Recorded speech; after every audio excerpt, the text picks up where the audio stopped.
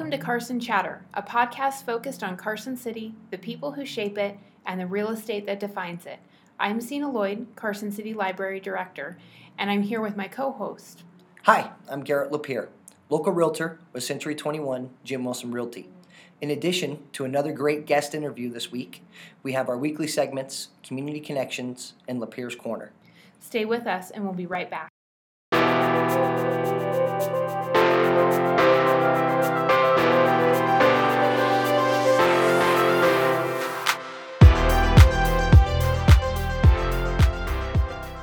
We would like to give a huge thank you to Aaron Henry, who is not only from Carson City, but he is in Whiskey Heroes, which is a local band. Aaron created the new music for the podcast that you hear between each segment and at the beginning and the end. Aaron, thank you very much. We appreciate you supporting the podcast.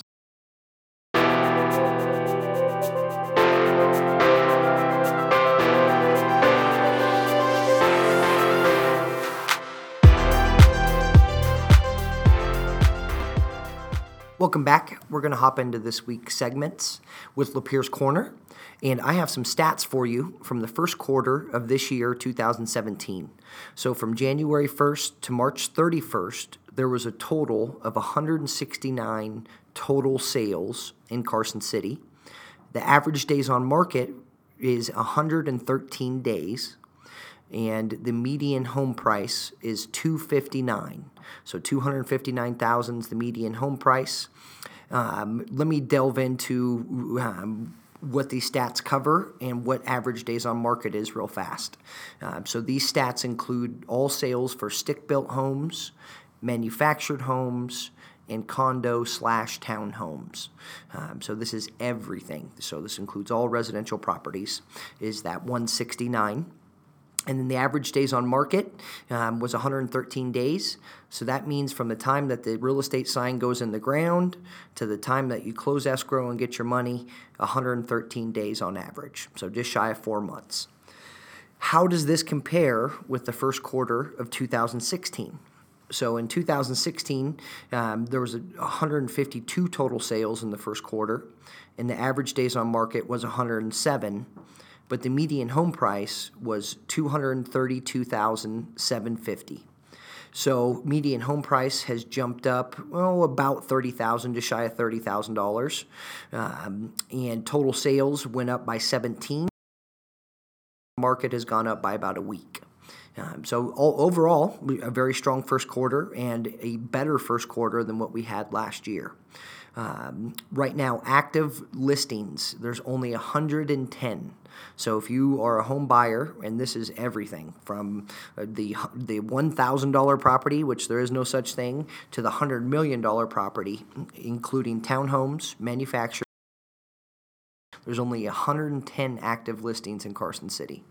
And then pending, so same type of thing, condo, townhomes, manufactured and stick-builts. Pending sales, there's 140 of those. So there's actually more pending sales than there is active sales. And if you take the 169 total sales for the first 3 months of this year and divide that by 3, and that comes out to roughly about 60 sales a month. And right now, we are at 110 active listings. So that means we have less than 2 months of inventory that's on the market. One thing about that number that I will mention is that does not include new construction. So places like Lennar, that's building on the south end of Carson, and some of these other new home developments going in, minus Silver Oak, they don't put their homes on the multiple listing service. So there are a few more homes that are for sale that are new construction, that are competing with the resales, that are not included in that 110 active. But that really gives you an idea of what's driving this market right now.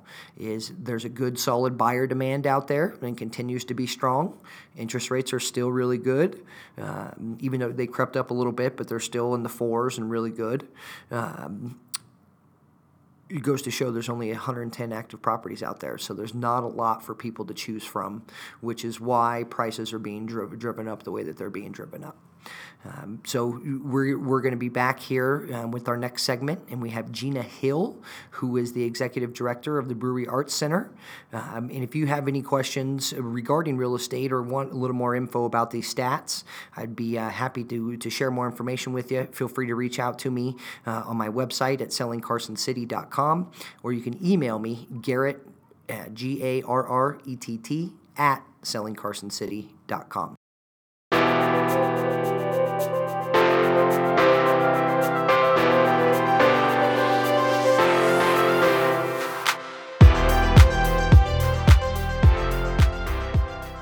Welcome back. We're with this week's guest, Gina Lopez-Hill, who's the Executive Director of the Brewery Arts Center here in Carson City. Thanks for coming on the show. Thank you for having me. You betcha. So tell us a little bit about yourself, Gina, and how you came to be the Executive Director for the BAC. Well, I'm a Carson City girl. I went to school here. I went to Carson High. I grew up in the neighborhood, which is now adjacent to Empire Elementary School. And after graduation, I went on to University of Nevada, Las Vegas.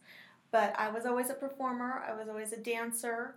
I started my dance career very young.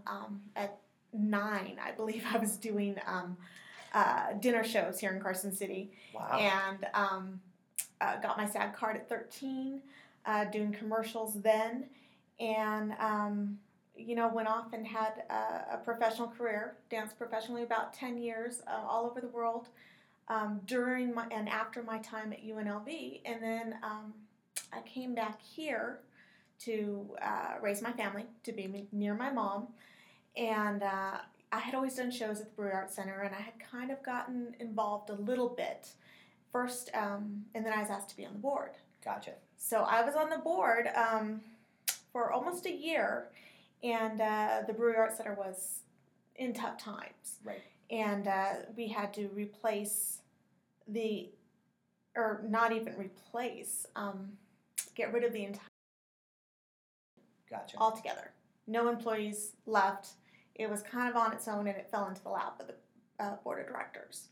So I was able to, at that point in my life, volunteer as the director for 6 months to be able to get the place turned around, which we did. We got it out of foreclosure. Yep. We got it out of debt. It is completely, well, not completely, but mostly debt-free right now. And we got it turned around, and there's stuff happening there that I never even imagined would happen there. All kinds of doors opened up. You guys do some really neat things, and let's talk about that. So what is the Brewery Arts Center, or you'll hear us say the acronym BAC? What's your mission, and where does your guys' funding come from? Well, our mission is to enrich the quality of life through arts and culture, and it for all. And our funding is 70% grants and donations. Okay. So the Brewery Arts Center was founded in 1975. And a lot of people don't know its real origin. The real origin was a group of artists got together, bought the building, okay, created the nonprofit, and then gave it to the city, which then leased it back to the Brewery Arts Center. Gotcha. So it is, the main building is a city-owned building. Right. But it wasn't given to us by the city. Right. We gave it to the city. The artist gave it to the city, which I think is pretty cool. That is. And then in 2000, we bought the building across the street, which is the Performance Hall. And that was the old St. Teresa's Church. So we saved that historic building as well. Yeah. And so now we have a full 2-block campus. And the city loves the Brewery Arts Center is what I found. They want to see it succeed. And when they see something great happening there, everybody steps up to the plate. It's really, really cool. People, we get donations sometimes from people I've never even heard of, seen, never even been in the database. Right. We got a donation from the other day, and everybody is very, very kind and generous to the Brewery Arts Center. One, you guys do a lot of great things over there. The campus is absolutely beautiful. You know, you've incorporated the old building with the new building, and you have some great theaters. On both sides of the campus. Do you have any further plans to expand that campus or make some changes to it? Absolutely, of course, always. Well, one of the newest things that we have installed is the Harmony Park, and that is kind of like industrial musical instrument playground. Right. That anybody can come in and enjoy. There's a xylophone, there's drums, there's chimes, and they're visually beautiful. They look like art or sculptures there, but they're completely usable. That was a generous donation from the Change Place. They are very into art and wellness and the whole holistic growing of a human. Correct. And so that kind of fit in perfectly with what they do. And I love sitting at my desk every day and hearing those drums just go off by anybody. You know, classes come by and they play with it, and the mailman walks by and plays the xylophone, and it's just really, really cool. And we also have plans to build a permanent amphitheater. I actually just got an email with a design from the architect yesterday. Awesome. So that is in the works. Perfect. Very glad to hear that. I think that would completely change your campus and make it even more of a go-to destination. I want to talk about 3 really cool events you guys do, and you guys do way more than this, but let's talk about 3 really cool ones that you do. My personal favorite is the TEDx events. I'm a big fan of TEDx and TEDx Talks. I go to the one in Reno all the time, went to the one here last year, and we'll be going to this one again this year. What is TEDx? When is it? And tell us a little bit about it and how you got it here. Well, TED actually stands for Technology, Entertainment, Design. And the first TED conference was developed in the 80s in the Silicon Valley.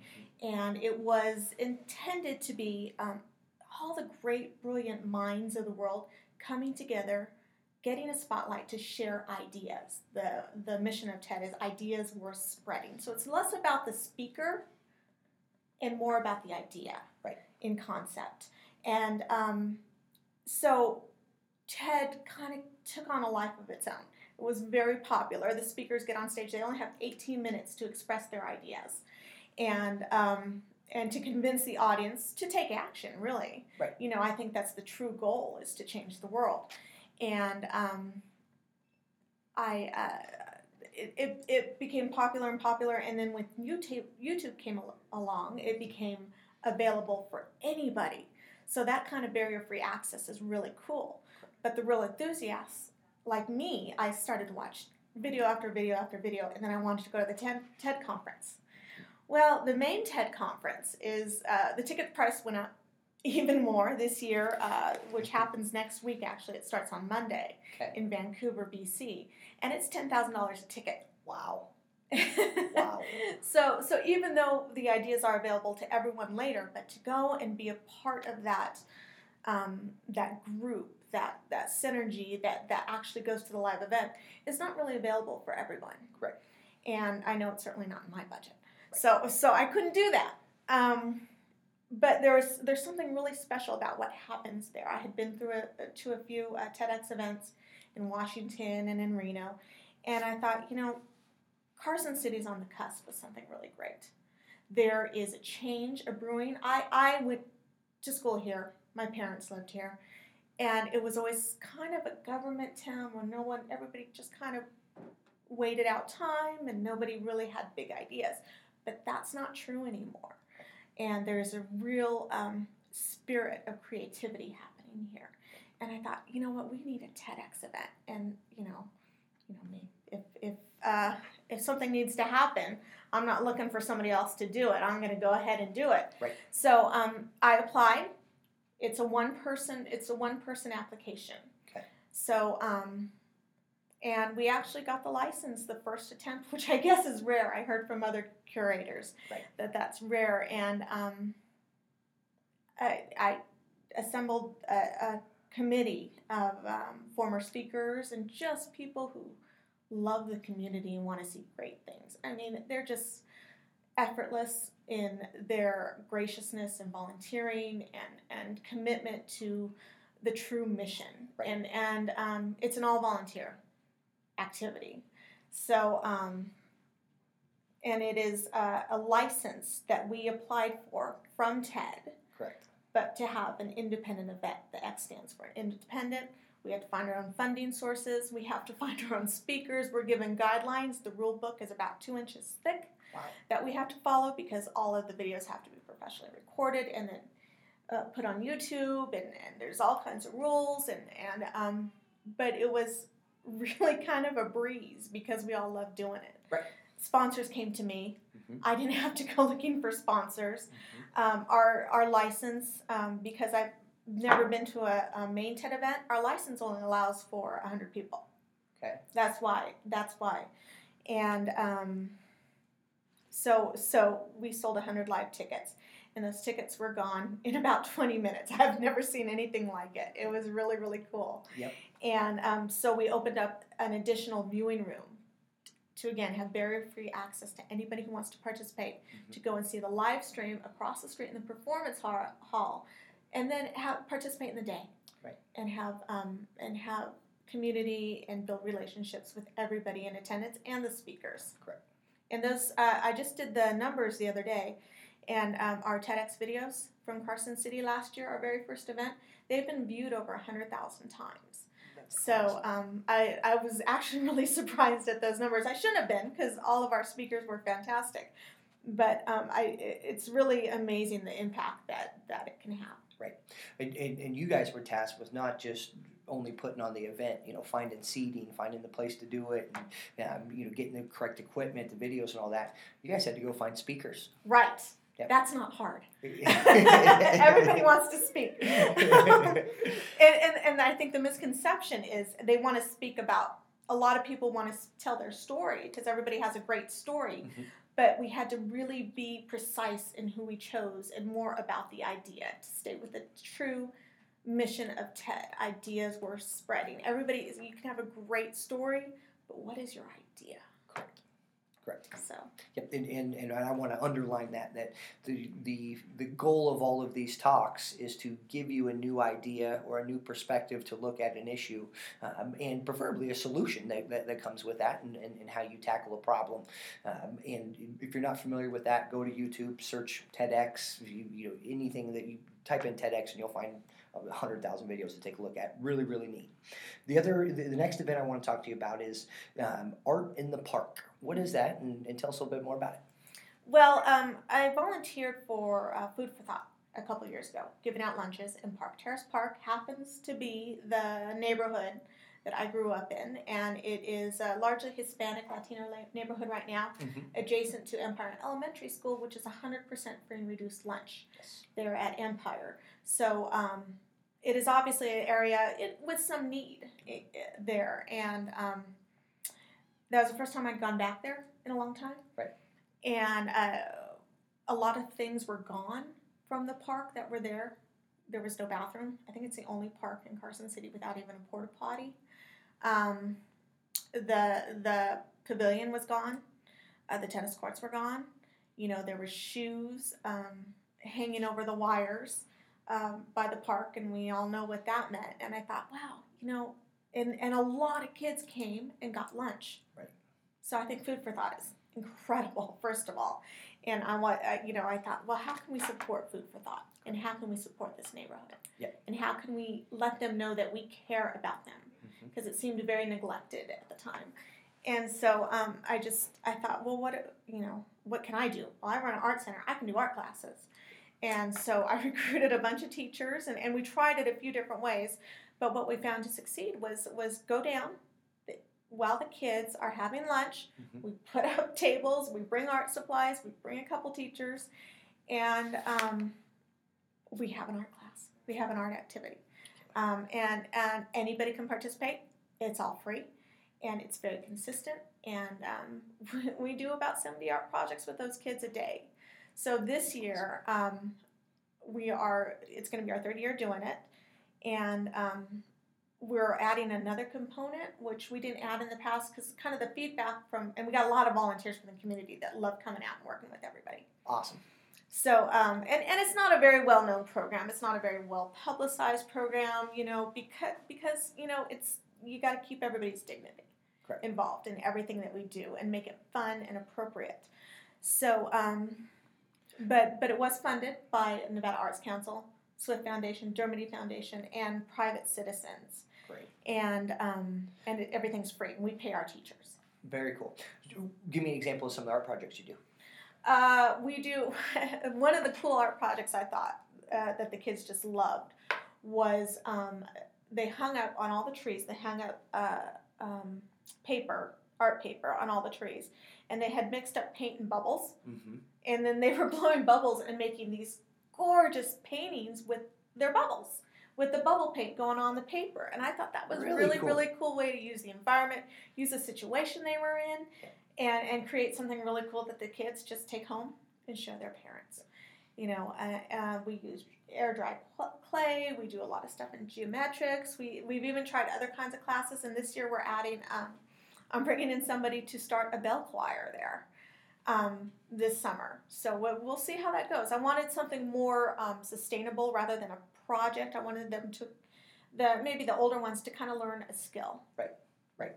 So. Well, and as a father of a 3-year-old, I can tell you how much kids love bubbles, and they love bubbles. That one went over real big with the adults. Everybody did the bubbles. Everyone loves bubbles.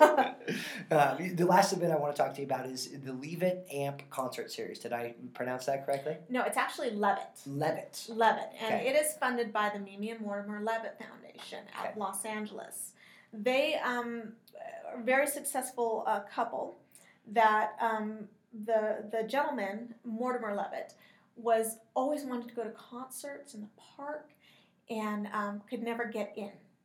So his whole mission is to provide free live music to everybody. And so he built 6 pavilions nationwide. There's 6 gorgeous pavilions where top-tier entertainers perform. There's one in MacArthur Park in LA, there's a couple in Pennsylvania, they're building one in Colorado right now. So they have 6 already built and 6 in the works. And they thought, well, this is really great for these big cities. Right. But what about the populations that are smaller? How are we going to ensure that they get free quality live music? So they 3 years ago they started the AMP program, the Leavitt AMP program.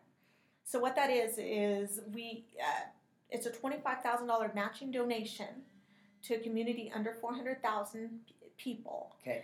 And it's to produce 10 free live concerts. There's a lot of stipulations with the grant. It has to be original music. They have to be professional artists. Okay. You have to pay them a decent salary, and which I'm always a big proponent on. I love paying artists. That's the biggest thrill of my job, is paying artists. And so you have to have a lawn. So it's a big competitive nationwide process. Okay. And it's a 3-part process. The first part is the grant proposal. I happen to be a grant writer. So I wrote the grant. And then the second part is they take the top 40 of those and they put them online for an online voting process. Mm-hmm. Then the community gets to vote. Now, the voting process is not easy. You can't just vote many times on your phone. You have to do it, register, wait for an email. So it does take some time and a little bit of commitment. And so the second tier is the online voting process. The first year we got it, we ended up 18th. So the top 25 vote getters move on to the next level. Okay. And they choose 15 to give $25,000 to do the concert series. And they give you a lot of support materials with that. Awesome. But so I didn't expect to get it because we were number 17th the first year. Tahoe was number 5. So I thought, they're going to give it to Tahoe. Right. And then when I had almost forgot about it. And then when we got it, it created this amazing energy that happened last year that I don't think anything else has been quite like it, anything I've ever done. And we put in a lawn. We did everything we needed to do. We came up with a great lineup. And there was 800 to 1,200 people there at our campus every week. And what they saw was a great professional band from anywhere, from Nashville, from Brazil. We brought them in from all over with a local opener usually. And we put up bounce houses, and we made it very, very family friendly. Mm-hmm. There was an art wall. Our board president, Kyle, built an art wall. Mm-hmm. And we put out paint every week, and kids just created and designed on it and played on it. Adults did, and sometimes we had some really great pieces on there. It was almost sad to paint over every week, which we did, but we took lots of pictures. And we saw community happening. We saw all sectors and all silos coming together to to enjoy this shared experience. And that was the true goal of Media Mortimer Leavitt when they decided to give these grants. And this year, we got it again. This year, we were 6th in the voting, so that was a lot better. That was a lot better. And we have come up with a lineup that I am so excited about. And remember, these are all free. Correct. So we're going to open the concert series on June 23rd with Big Bad Voodoo Daddy. Awesome. I know who those guys are. Yeah. I do too. You know, they were really big when I was in my 20s, and we had that whole swing revival thing. Mm-hmm. And I'm so excited to work with them. We're actually going to put out a dance floor. No way. In the middle of the street. Very cool. Very with cool. dance floor, because it's Big Bad Voodoo Daddy. We got to have a dance floor. You gotta have a place to do some swing dancing for sure. Exactly, because I know we're going to have some great swing dancers out there. Yep. And we've got a really wide variety of genre. We have a cumbia band coming, La Misa Negra. Really fun. If you don't know what cumbia is, it's kind of like Mexican club music. Okay. So they're going to be a lot of fun. We have a reggae artist, Marla Brown, coming. Guitar legend, Guitar Shorty, is going to be here. He taught Jimi Hendrix how to play. Wow. Yeah. Wow. Very cool. Very cool. And we're going to close with the Young Dubliners, who are always fun. Okay. And again, free. Free. Yeah. Amazing. So you guys plan on having an art wall and some of those things again? Same thing. We're going to change up the layout a little bit because we are expecting more people this year. Right. We really are. I don't know how they're finding out, but people are calling from Utah. They're RSVPing from Utah. They're RSVPing from. I had a party of 12 from San Bernardino, and so the other effect is this is a real surge in the economic and visitor capacity here in Carson City. Mm-hmm. And there's so many events going on too, Correct. So it all throughout the city that it just kind of it has a different spirit here, especially in the summertime, and they all seem to complement each other. Right, exactly. Well, and anytime I think you can get people to your campus and down there, that's a win-win not only for you guys but for the whole downtown area. Oh yeah. Those people are going to go have a beer or go have dinner before or after the show, and it's a win-win for everybody getting heads and beds. But what I want to talk to you about is kind of bring this full circle is why is all this stuff important? You talked about the energy of the concert series, of the TEDx events, the art in the park, helping a neighborhood that could use a little extra help. Why is all this stuff important, and what does that help build within Carson City, as far as the culture and the community? Why is that important? Having a thriving arts and culture component to a city is vital to the economics of any city. You're not going to have any entrepreneurial spirit without it, right. And you're not going to be able to get young, talented people to live here unless there's that art and culture component. Correct. It's absolutely vital to the relevance and to the longevity of any community. As a realtor, you know that when people come to town, they ask, what kind of schools mm-hmm. and what kind of arts and culture do you have? Correct. Right? Mm-hmm. What kind of things can I go do entertainment-wise? What's going to keep me entertained? Mm-hmm. And I think the other big thing that these things that you do, they bring people here. So, that group coming from San Bernardino, I guarantee one person in that group's never been here. They're going to come here, and they're going to do like we all did, and they're going to go, wow, this place is beautiful. This is really neat. And what ends up happening is at some point, maybe not right away, maybe 10 years from now, one of those people is going to come move here.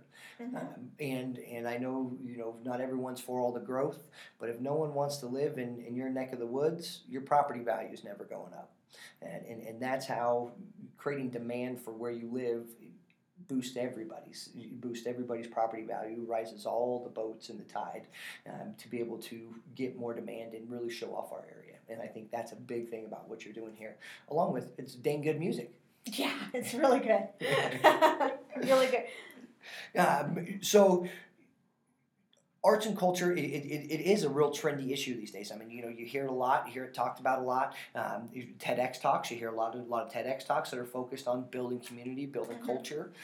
What are some things that you think that we can do here in town, maybe with the BAC, maybe not with the BAC, that would help that cause? Well, I think that would help the cause of building more culture and more arts.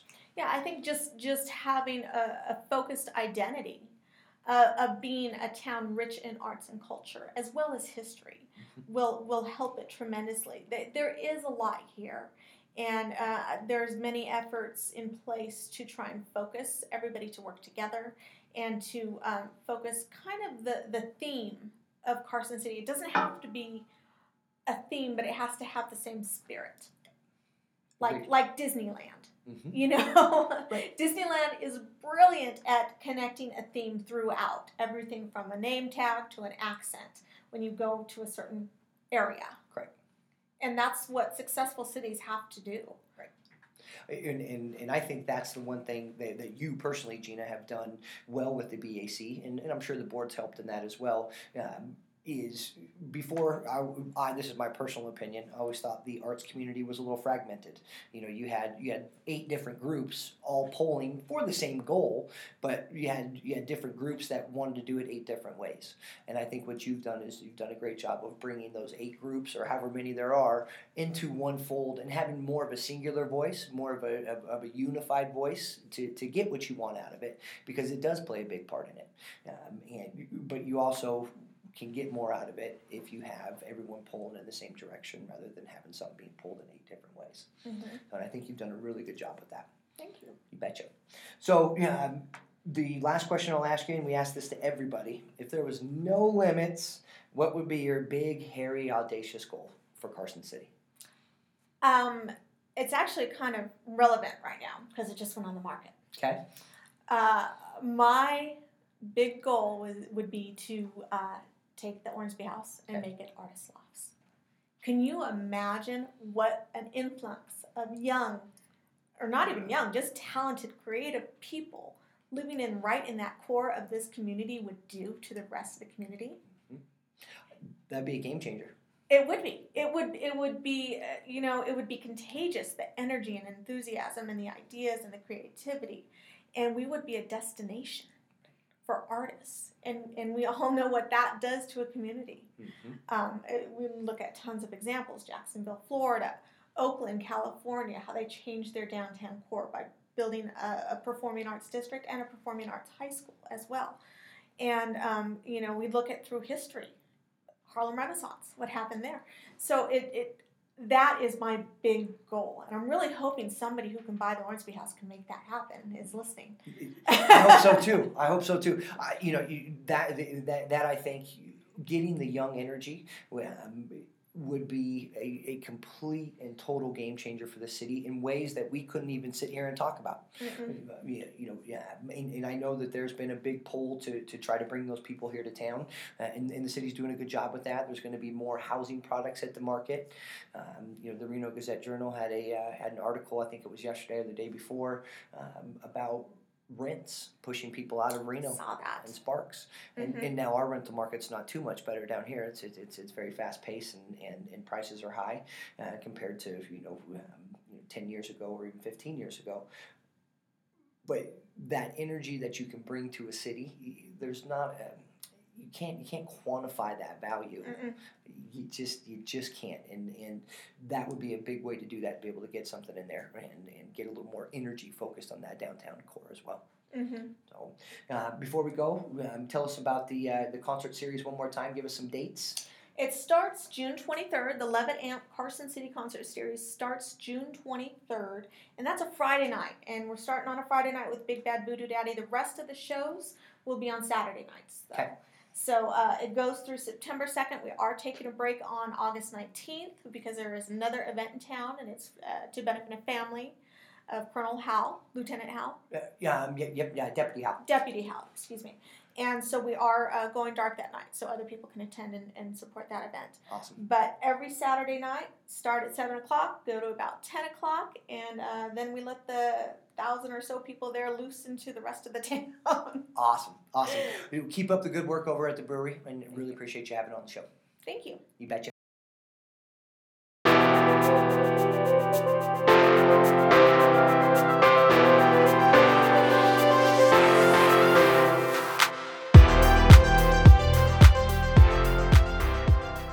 Thanks again for listening to this episode of Carson Chatter. You can subscribe via iTunes or SoundCloud apps to get new episodes as they are uploaded. Once you've subscribed, please leave a review, as it makes it easier for people to find the podcast. Please engage with us via social media on Facebook, Twitter, and Instagram by simply searching for Carson Chatter. You can also email us at carsonchatterpodcast@gmail.com. See you again soon, and please don't forget to tell a friend about this podcast.